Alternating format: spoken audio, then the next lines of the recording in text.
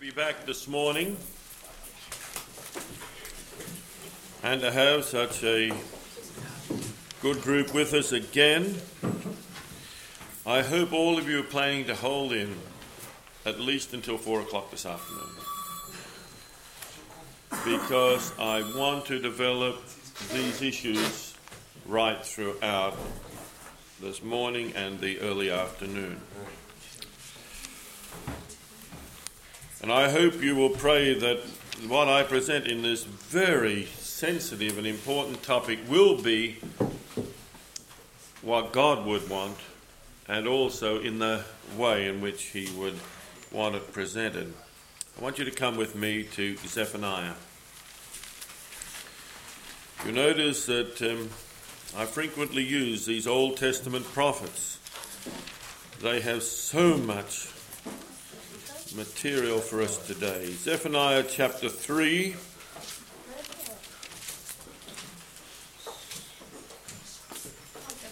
And I'm reading verse 18 and 19. Zephaniah 3.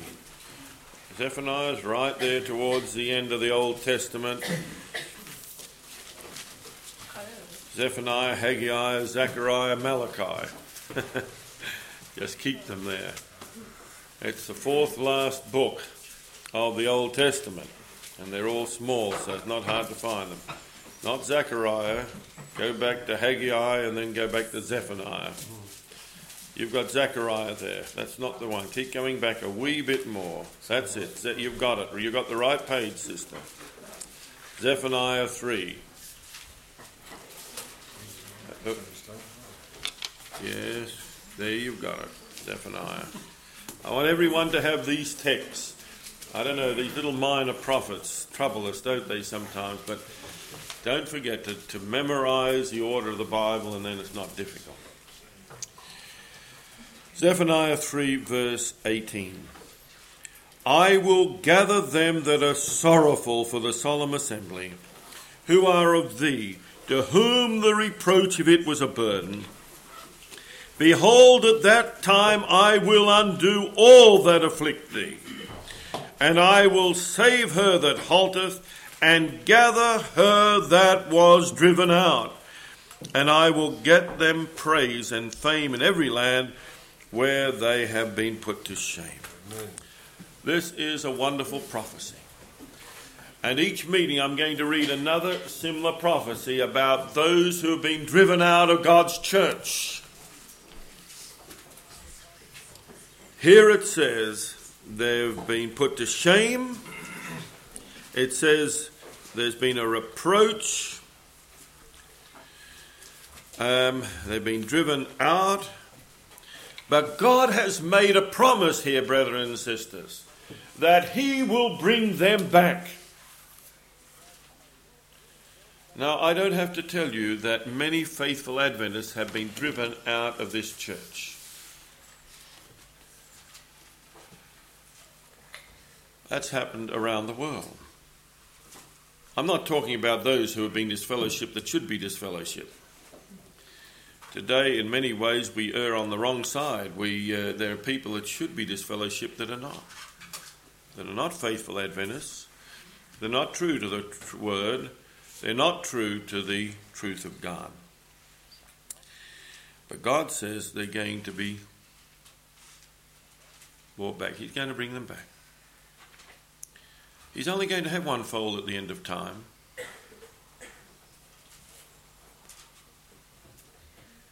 I think of the way in which the European reformers were driven out of this church. Most of you probably know very little about that. But in the First World War and the years immediately following the First World War, I believe the faithful in the Reform and the faithful in the Adventist Church are going to be in one fold at the end. I've got no question about that. All God's faithful people are going to be in one fold. And while I was in Germany, I spoke to one of the union presidents of the Reform. And we both agreed that that was going to happen, and happen pretty soon.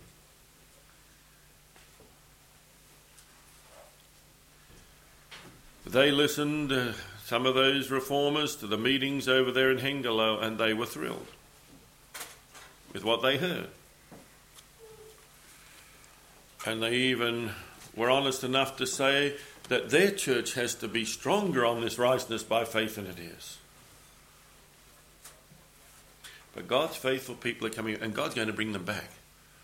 Now, doesn't mean everyone's going to be driven out. But if anyone is driven out, don't lose confidence, don't lose courage, don't lose faith.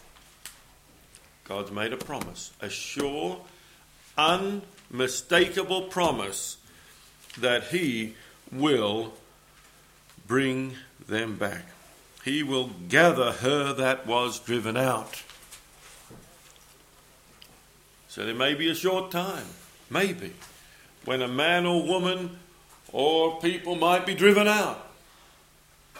But God has made an unerring promise that he will bring them back. He's the one that's going to do the gathering into one fold. Now, the first thing that I want to do this morning in our first talk, and I want to break the talks up a little so they're not overly long. I'll do that on the promise that you will come back promptly after we've had the little break. We'll take about a quarter of an hour break. That's long enough, I think, if we all work together on it. And I want to start just with the history of Gazeley. You have a little synopsis history of Gazeley in the first issue of, what is it, Good News? And I want to perhaps expand a little on that and put it into a broader context. When Heartland Institute, just pass them around and let anyone take one that doesn't have it.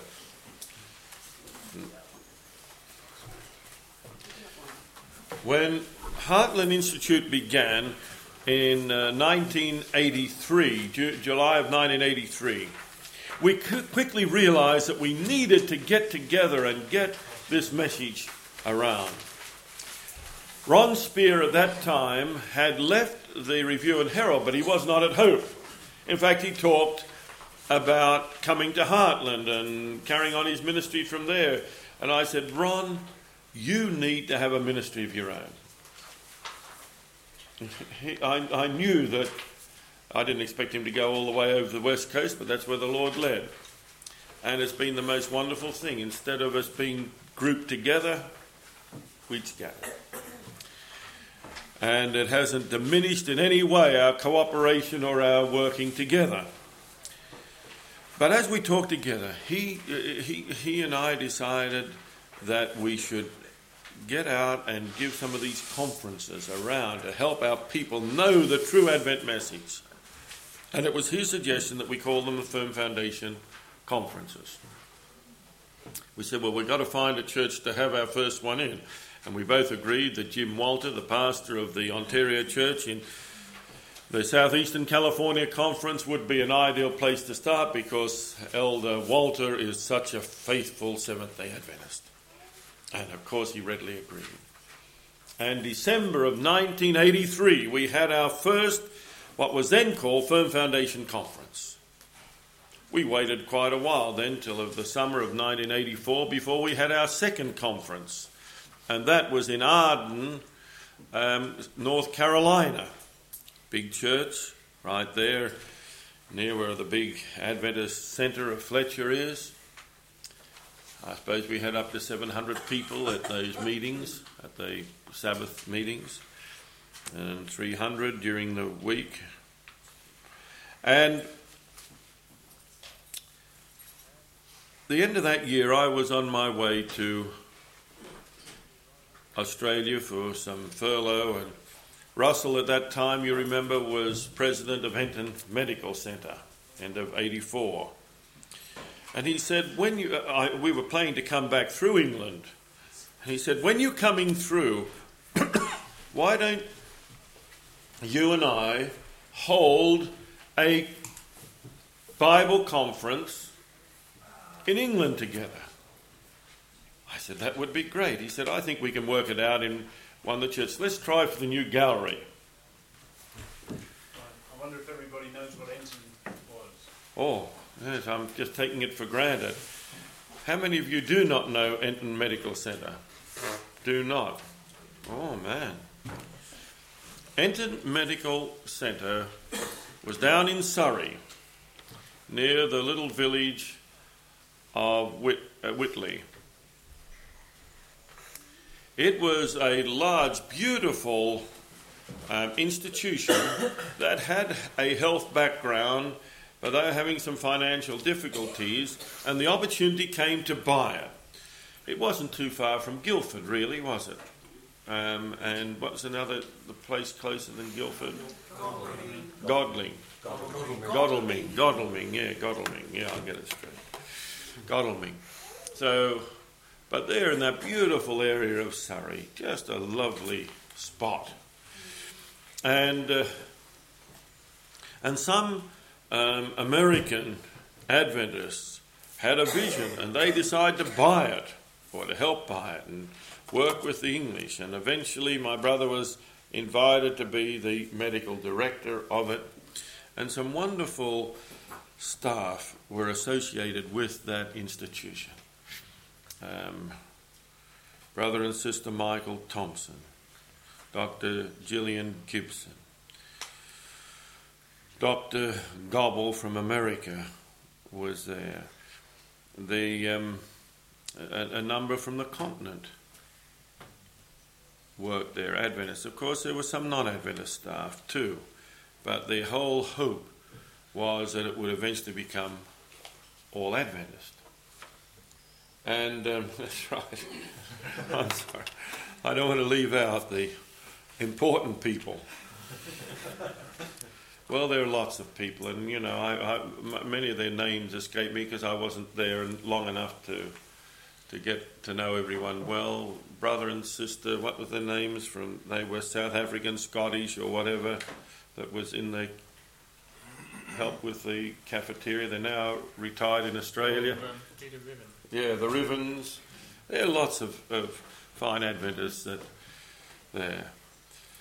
But eventually, Enton Medical Centre broke down with controversy. Satan's a master, isn't he? And my brother became part of the centre of that controversy because he was going around preaching this message. Now, some of the British loved it, but there were some that didn't. And some of the leaders, look, just talk about health, don't worry about the message. Well, as my brother pointed out, he was an ordained minister of the Adventist Church, and you cannot but speak the message that God has given to you. In the end, very sadly, he accepted a call back to the Far Eastern Division. And sadly, in my view, many of the American backers, they backed what the leadership of the church here in Britain were saying. They didn't want to cause problems. But I want to tell you, to preach the truth doesn't cause problems. It just prepares people for the kingdom. Amen. And that's what our whole burden here is.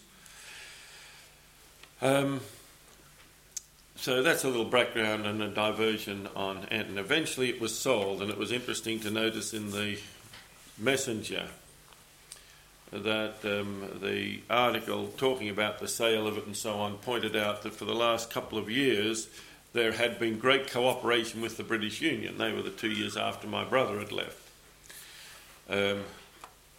My brother was only too anxious to work with the Union or any of our leaders, but not in compromise. That's the issue. But coming back to this situation, I was passing through here the beginning of February 1985, and so we looked at the first weekend of February 1985, and my brother spoke with Pastor Sylvan Reed, who was then the president of the South England Conference, and with Pastor Harold Corkins, who was then the president of the British Union. Pastor Corkins was very supportive. Pastor Reed was guardedly supportive, if I can put it that way. Now, I'd known Pastor Reed very well down in Jamaica. He had been the West Jamaica Conference president when I was president of the college. We were on the college committee together. We were on the union board together and so on. So we knew each other personally and had a very good relationship while I'd been in Jamaica. Mutual respect, one for the other. And yet I could sense, he called me up into America, and I could sense a little fear in his reaction. But in the end, they agreed that we would hold these meetings in the New Gallery in London. About 2 weeks or so before the meetings, Brother Michael Thompson sent out a letter to the pastors in the Greater London area, just encouraging them to encourage their members to come and attend these meetings. That would be a natural thing. Well, it was if all hell had been unleashed. Just that simple letter, encouraging people, the pastors, to encourage their members to be present at that meeting. The issue became so hot that Elder Reed decided to withdraw the invitation and to cancel the meetings in the New Gallery.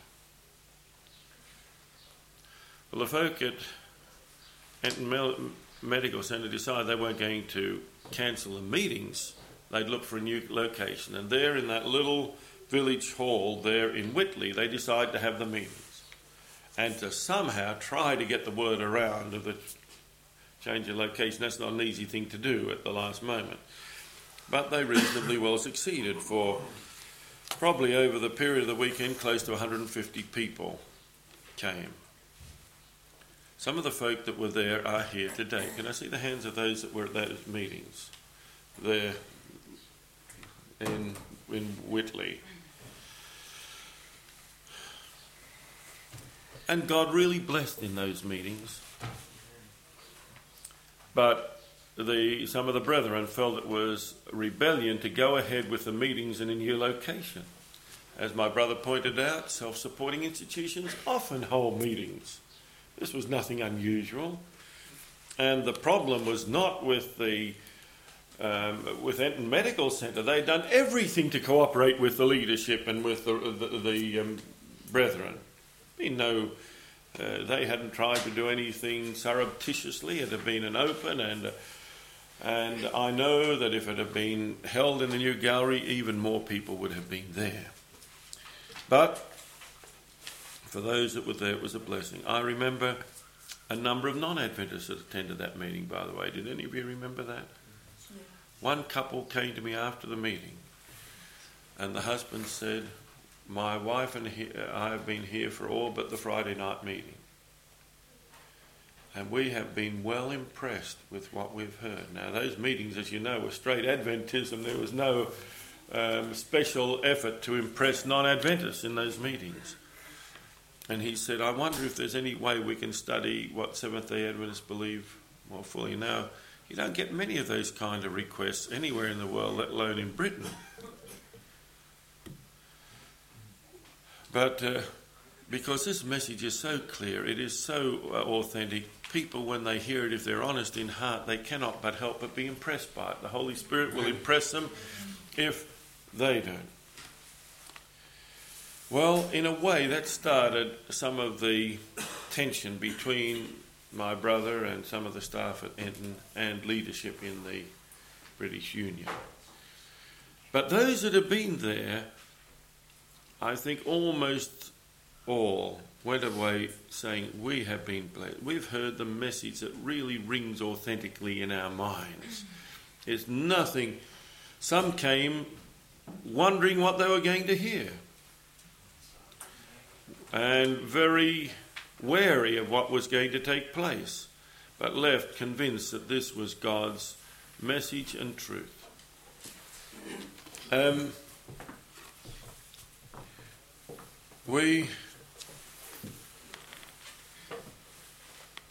Not long after that, my brother had invitations to preach in Coventry and in Cambridge, and of course he preached in other churches around Britain, but in those churches, and while he was up at Coventry, he spoke with some of the folk at Coventry that had been at the meetings. I think Brother Anderson and Sister Anderson were among those that he spoke to, and they decided that it would be wonderful to, before that year, 1985 was out, to have Heartland back again and to run one of these Bible conferences in the Coventry Church. They went to the board, and eventually we received a letter from Dr. Bull, who was then the church clerk. I don't know whether he still is. Yeah. Dr. Bull. And Dr. Bull wrote us a letter saying that the board had unanimously voted to invite us to hold a firm foundation, I think we still call it then, conference in the Coventry Church. I talked it over with our committee, and there was unanimity. I'd be delighted to do it. We could do it in November of 1985. We wrote back to that effect. But what we didn't know was that the pastor, in spite of that unanimous vote, was very reluctant to have us come, very wary of the situation. But that became apparent. And so we decided to call the pastor and talk with him. And he said to us, well, I don't know I've never heard you speak. I don't know what you teach, and I've got to be careful, and so on. So we offered to send him some tapes of previous Heartland conferences so that he could hear for himself some of the messages that had been presented. The board, however, wanted to remain strong, but there now became great pressure from the North British Conference president, who was not at all anxious to have these meetings in his territory. Eventually the board was called together again, and with the conference president present. And now that relatively small board of about 9 people, I think it would have been at the time, had considerable persuasion exercised for them to rescind the invitation. I wasn't there, but that's my understanding. But nevertheless, still by a vote of 5-4, they voted that they wanted Heartland to come. Now, the 4 that backed away were not people that were convinced that it would be bad to have us, but they, when the president of the conference is putting certain pressures on, it's hard to remain strong. And I wish our lay people would, in Christian love, remain strong, irrespective of who it is that's putting persuasion or pressure on. I think we have to do that, brothers and sisters, if we have deep convictions. Now, if the president could show that we were preaching heresy or whatever, then that would be a different matter. But if it's just a matter of saying, well, we don't want these people there, that's not a good enough reason. Well, not long at this point, we told the folk in Coventry that we were willing to hold off till the thing could be sorted out. Heartland is not one of these redneck kind of organisations that wants to move irrespective. We want to work with the brethren and with the leadership wherever we can. And so by that time we realised that there was no hope of us ever getting over there again till the summer of 1986. But we thought that was plenty of time. That was a 7-month delay to get this thing all worked out, lined out and smoothed out. And that's what we wanted to see. Well, of course, at the end of December, a new board was chosen for the Coventry Church. And 2 key people that had been on the board and very supportive of Heartland coming were no longer members of the Coventry Church board. Now that could have changed the balance of strength. And once again another board meeting was called, and once again the conference president came down. Maybe, I don't know, with the thought that maybe now with these 2 strong supporters of Heartland coming, off the board it might be easy to influence, but somehow this time the board didn't go along with it, and virtually without dissent they still confirmed that they wanted Heartland to come. It was about this point that Elder Corkins called us up as the union president, and he was deeply distressed by it, and he told us very clearly that he thought that our messages could be a great blessing here in Britain. There's no question he was supportive of us coming. But he said to us, look, and he did it in such a delicate way. I mean, he didn't in any ways undermine anyone or criticise, but he said, there's some concerns and that. Would you be willing to direct your messages not only to Adventists, but as a kind of an outreach to non-Adventists as well? And we said we'd be absolutely thrilled to do that.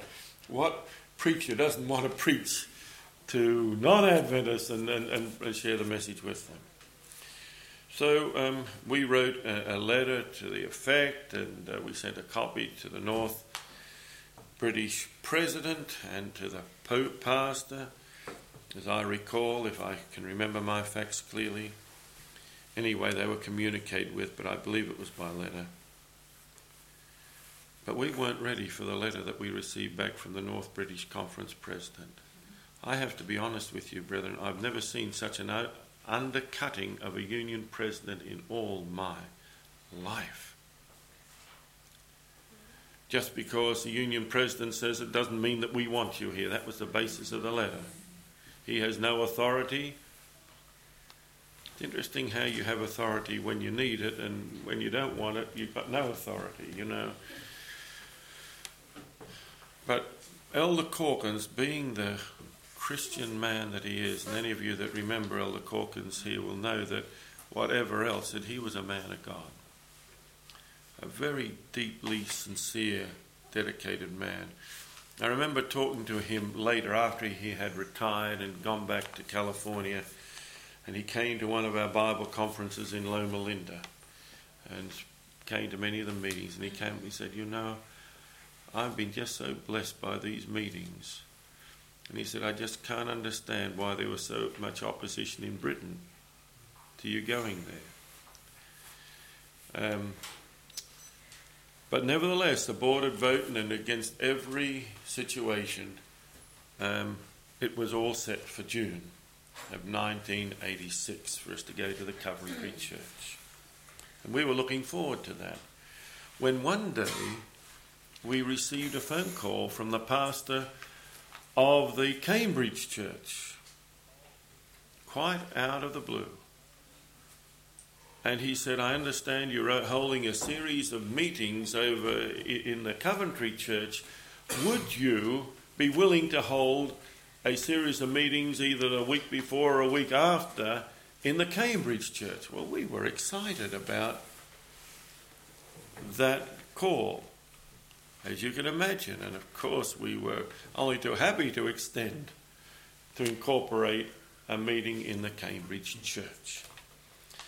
We were planning it well, and it was to be the week after we had finished at the Coventry Church. And the plans were working out, seemed to be fairly good. We had all our tickets booked. But just before we were to leave, in fact, we were going to leave directly from Sacramento, not go back to Heartland. We had a Bible conference in Sacramento. That was a big conference, one of the biggest we've ever held. A lot of Adventists in that area, Northern California. And while we were there, Hal Mayer called up the pastor here at Cambridge just to make sure everything was finalised, and he came back devastated. The pastor had said, we've cancelled out the meeting. It's causing too much controversy or something like that. What we understand is that some of the other pastors became angry with the pastor and put so much pressure on him that he decided the best thing he could do was cancel the meetings out. Here we were, over in Sacramento. Our tickets were booked. We were to leave immediately after that to go to Coventry. We were about 2 weeks away from the Cambridge meeting, about less than a week away from the starting of the Coventry meetings. And Hal came back quite shaken and distressed, and I don't know why, but I turned to him and I said, "Don't worry about it, Hal. God has a better plan." Amen. Now, I don't know why I said that to him, but I believe the Lord, my natural reaction would have been to be like Hal. What's wrong with this pastor? How could he do this at the last minute? But somehow, they were not the words. Perhaps when you see someone else upset, you tend to try to help the situation. And I said to him, God has a better plan. I had no idea what it would be. I couldn't understand what even my words meant.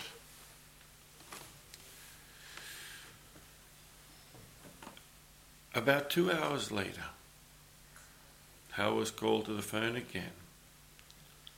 And there was Richard Humphreys on the line. Now, I've got to be honest with you, I couldn't remember the name Richard Humphreys. He'd been down at the meetings in Whitley, but I didn't remember the name. And he spoke to Hal. He said, "Look, we've got this rectory there, and we could have a meeting in the rectory, and we're not that far from Cambridge, and if you'd be interested, we'd open our homes."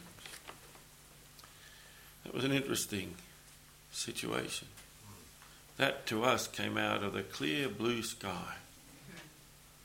As far as we were concerned, Cambridge and its environments were dead as far as having a meeting. And some of you have read what had happened in the newsletter. It makes it very clear. I think at one time you'd been a member of Cambridge Church, hadn't you? We just moved away to Bury a year previous. To Bury St Edmunds, yes, church. And so he knew Cambridge well and was planning to be present. And then he learned that it had been cancelled. And so he decided to go and talk to the pastor about it.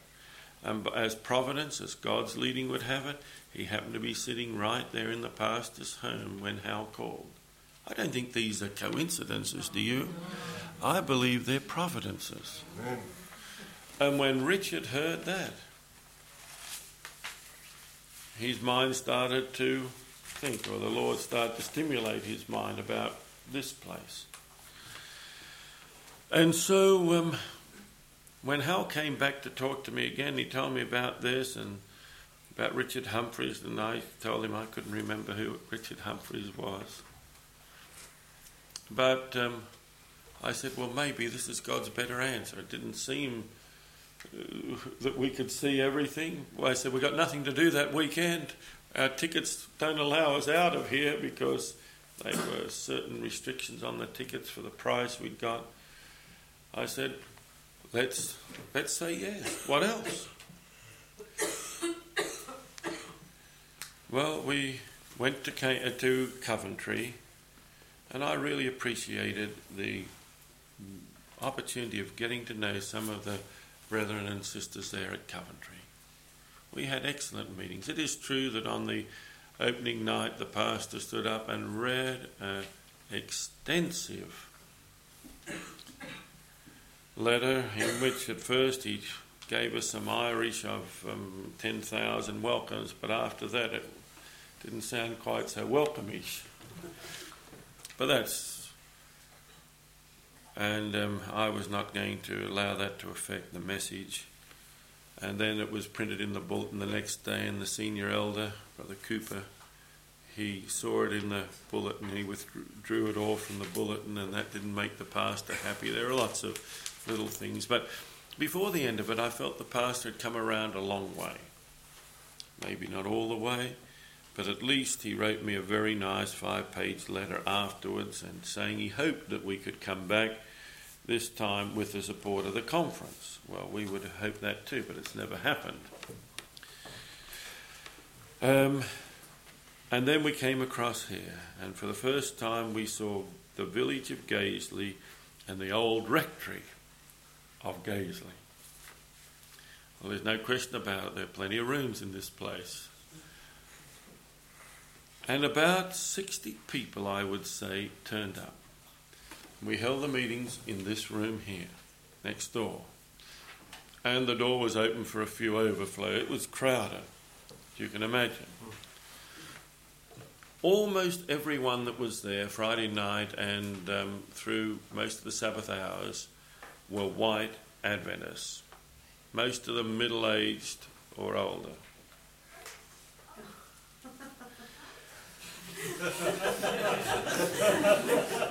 Or nearly middle-aged.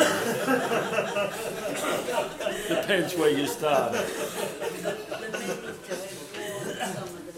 What's that? Oh, yes, there were many warnings given for people not to attend. But as we came towards the latter part of the Sabbath hours and the evening, a van load of young West Indians came, mainly from, I think, the Tottenham church. Actually, it was one young lady who had been on the Friday evening. Yes, and that's right. She'd been there on the Friday evening. She'd gone back and told these people to come. And I've got to be honest, as I talked to some of those young West Indians, whether they were born in West Indies, I don't remember now, but anyway, they were so excited at the end. They didn't know there were any whites that had any fire in them at all here in Britain. That was true. That was honestly how they felt.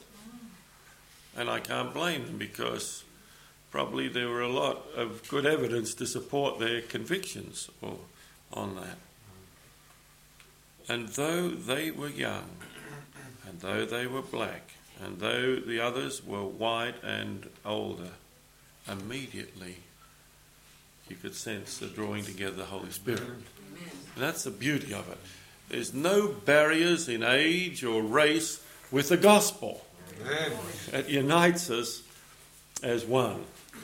And how many of you are here at that first Gazeley meeting? See, there's most of the people that were down at that here at Gazeley were down at Whitley were here, plus a few others. And people started to say, the only thought was to have that one meeting.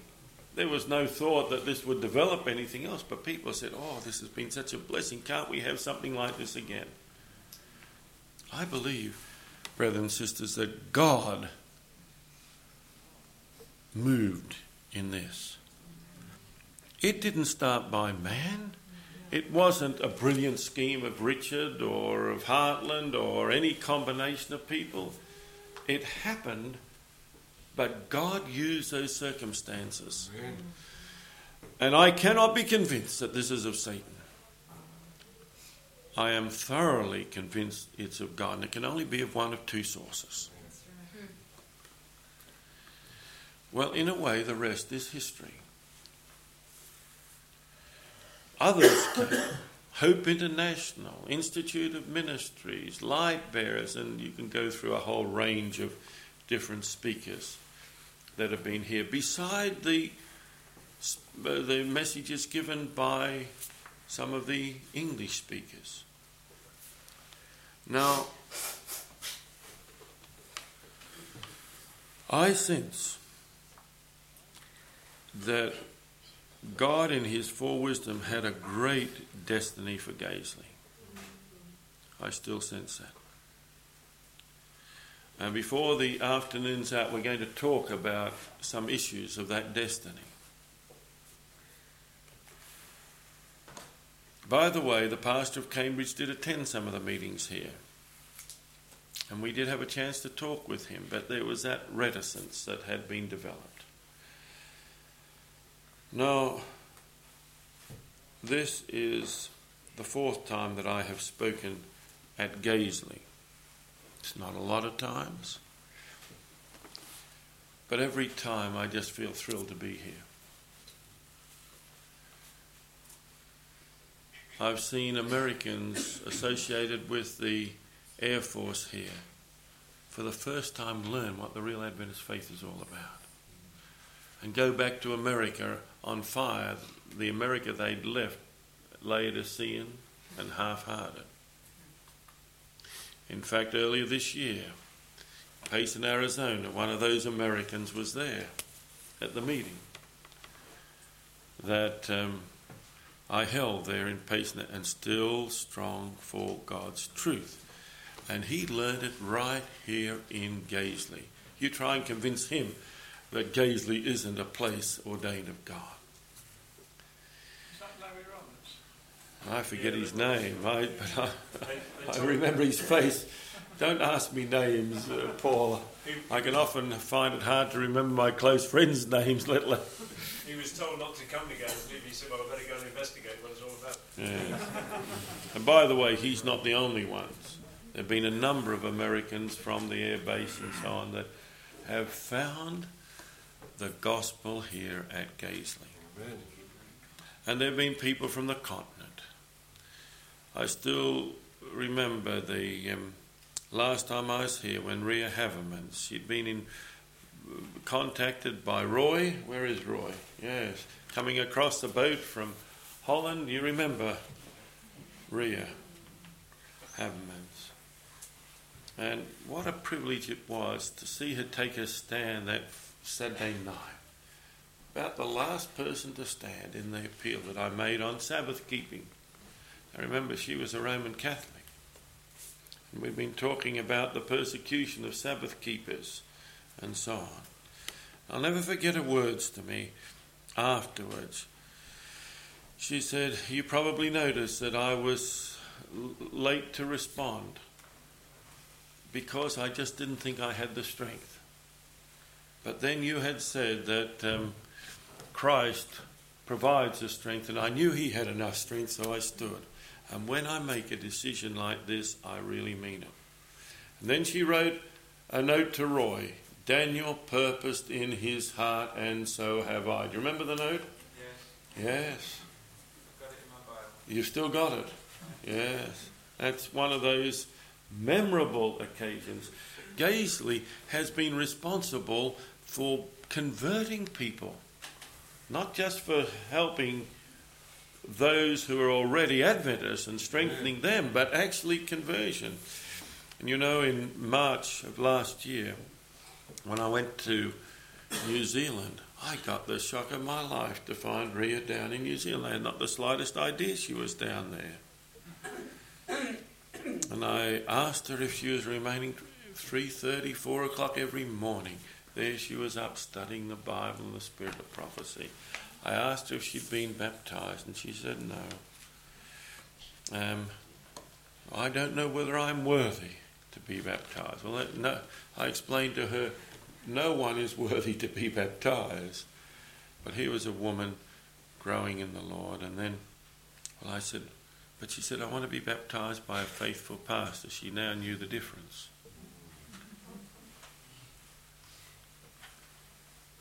And I was struggling, to be honest, to make a recommendation. But then I recommended a man who had been a pastor, a South African. He'd been a pastor in New Zealand and now retired in Australia, and I knew he was coming over. But that didn't work out, and I was back in New Zealand in May again, thinking that she probably would have been baptized then. But no, she wasn't. I said, Rhea, I'm not going to leave New Zealand till I see you baptized. The Bible's too clear. I'd gone through with her the Sabbath. I knew how strong she was on that. I'd gone through the power of the gospel and righteousness by faith. I'd gone through the state of the dead. I'd gone through the sanctuary and the investigative, all our wonderful messages, and she knew them and believed them by this time. She was strong. So what to do? I said, what church you've been attending? Well, most of the time she named a church. Well, I said, that's good. He's a Dutch pastor. The pastor of that church had migrated to New Zealand about 40 years before, as a young fellow, and she being Dutch, at least that was a connection. So I said, let me give him a call on the phone. So I called him and told him of Ria's deep commitment. And I said, by that time she had made it clear she wanted me to baptise, and that was a little awkward. Here I was transiting through New Zealand. I know the way they feel about it. But I said to the pastor I would not baptise her unless I was assured that your church would accept her into membership. Well, he had been a student at Avondale when I taught there, and he had, at least from that time, some good respect for me. I didn't remember him, but he'd gone there as a little older student, as a colporteur, to train to be a minister. And he said, that is no problem. Well, I said, she wants to be baptised in the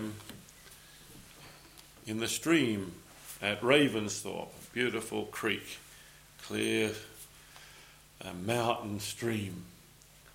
I tell you, in May in New Zealand, that's pretty cold, I can assure you.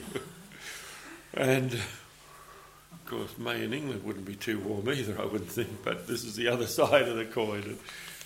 But and he was so cooperative. He said, yes, there'll be no problem. So I went with her to the church that Sabbath. And they asked me to take the Sabbath school lesson, which I did. And then I told them about the baptism and asked that the leaders and the members of the church come to Ravensthorpe to be there to witness a baptism. And a goodly number of them came, including the elders and the pastor of the church. And what a blessing it was to not only have the opportunity of preaching and seeing a commitment made, but also 13,000 miles from here, performing the baptism. He has made significant impacts, not just on Adventists, but on non-Adventists. There's some that say that all we're interested in is at the Adventist church. That's so far from the truth. In the last 2 years, more than 400 people have been baptised as a result of the ministry of Heartland. That's not Pentecost yet, I'll admit that. But I know those 400 people must be rejoicing in the knowledge that they have been baptised and are in God's church.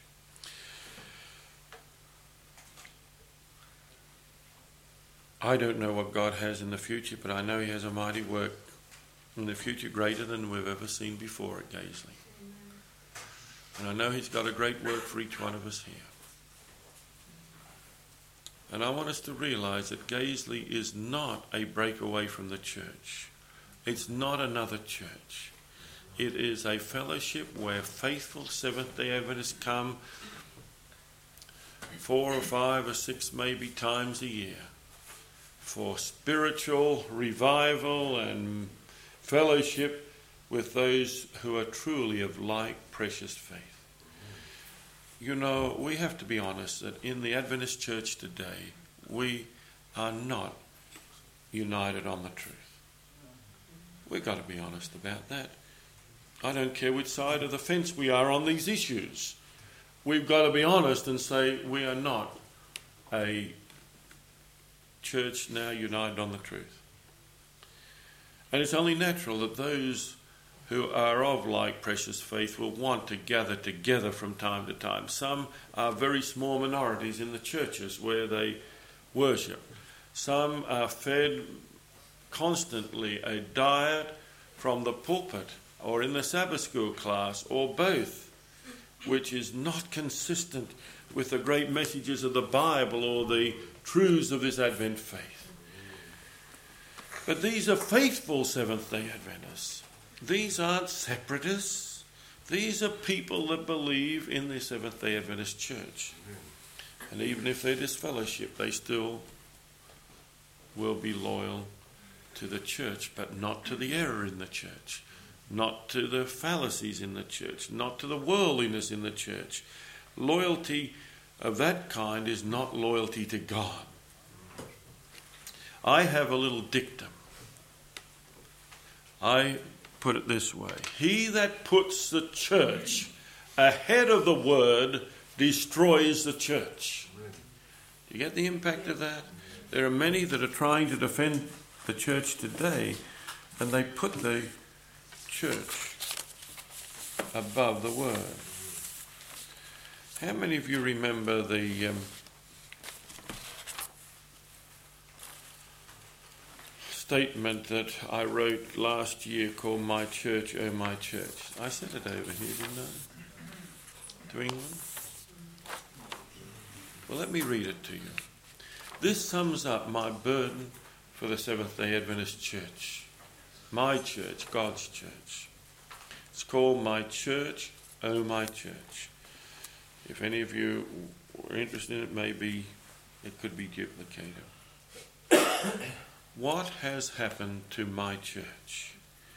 The church I have loved and served from my youth. You are the church that moulded my values, my attitudes, my beliefs, my lifestyle, my vision, and above all, my ministry.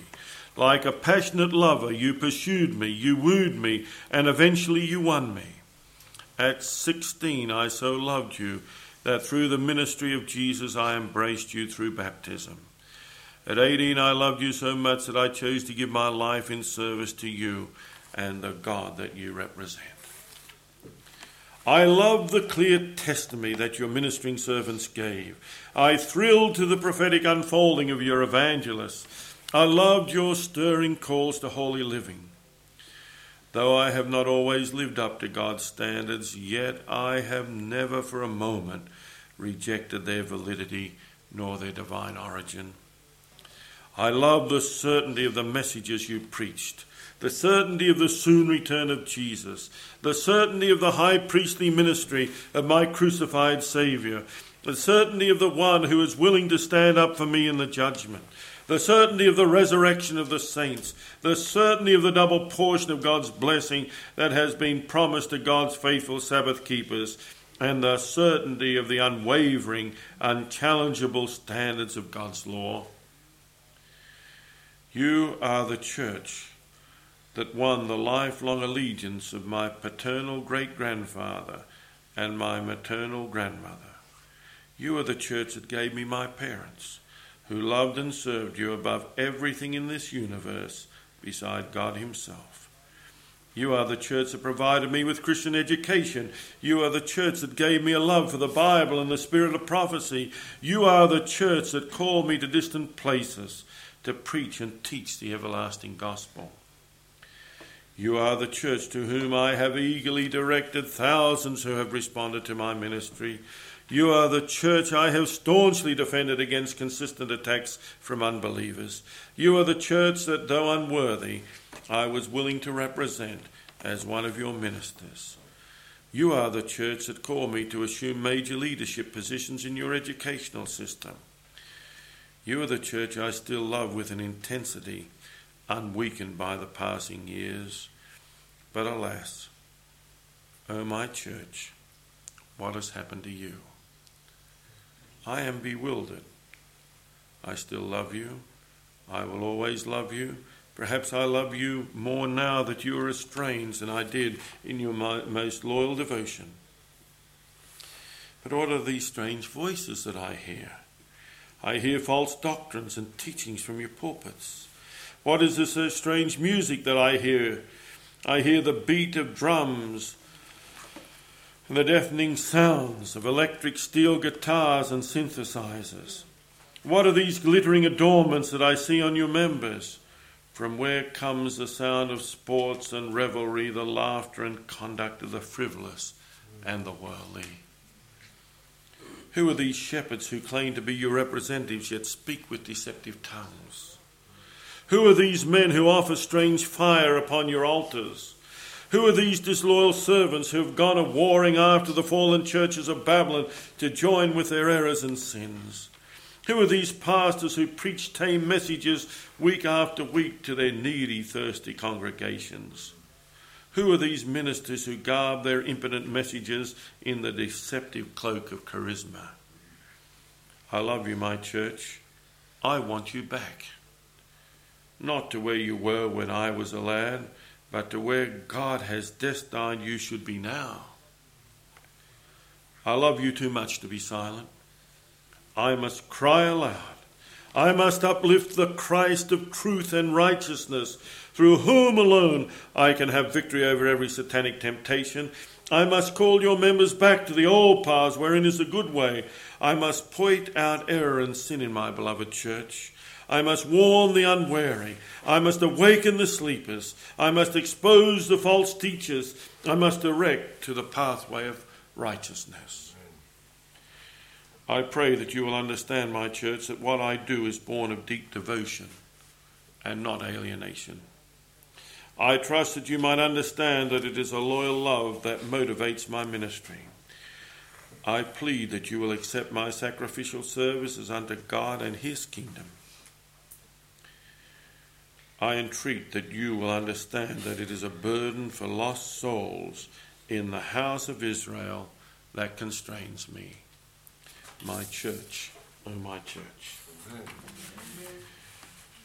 That's how I feel, brethren and sisters, and maybe some of you feel somewhat similar to that.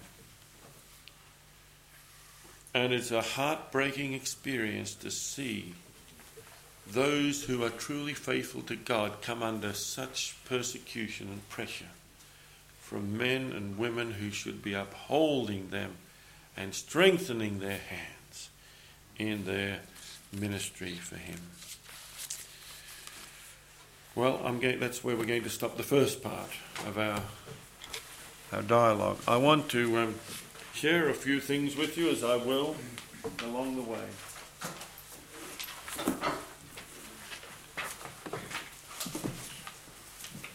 If you have not read the history of the deceptions within the Adventist Church, those 2 volumes, it's not 1 volume, there are 2 volumes. It's absolutely essential reading for anyone that wants to know how we got into the mess that we're in today. Adventism Challenged. I can assure you it's the only authentic history of how this especially started in Australia. Now there's one set here. I noticed in there, the other 2 are both The Gathering Storm. But I do have 1 copy in my box, I know, of The Storm Bursts. So at least we can make up 2 sets for those that want these. Someone will have to find it out of my box, but it's in the boxes over in the other room. But don't leave these 2 sets here.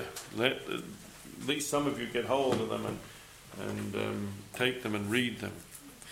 Now, last night I mentioned the importance of this book, Keepers of the Faith. With this, we sold out of them till we found another couple of copies. As I said to those that were there last night, we have no copies in America. We've sold out of it completely. We do intend in the future to republish it, but how long that's going to take, I do not know. But yes, but these 2 copies, they shouldn't be left here either, by the way. You've read it, Mick. Yes, excellent. It's a brilliant book. Well, I don't know, brilliant, but it's certainly... Well, we've actually used some of the information in there in our youth program in Portsmouth. Yes, it would be helpful. And the other book that I believe that goes with it is this book, Deceptions of the New Theology. We've been talking about deceptions this weekend.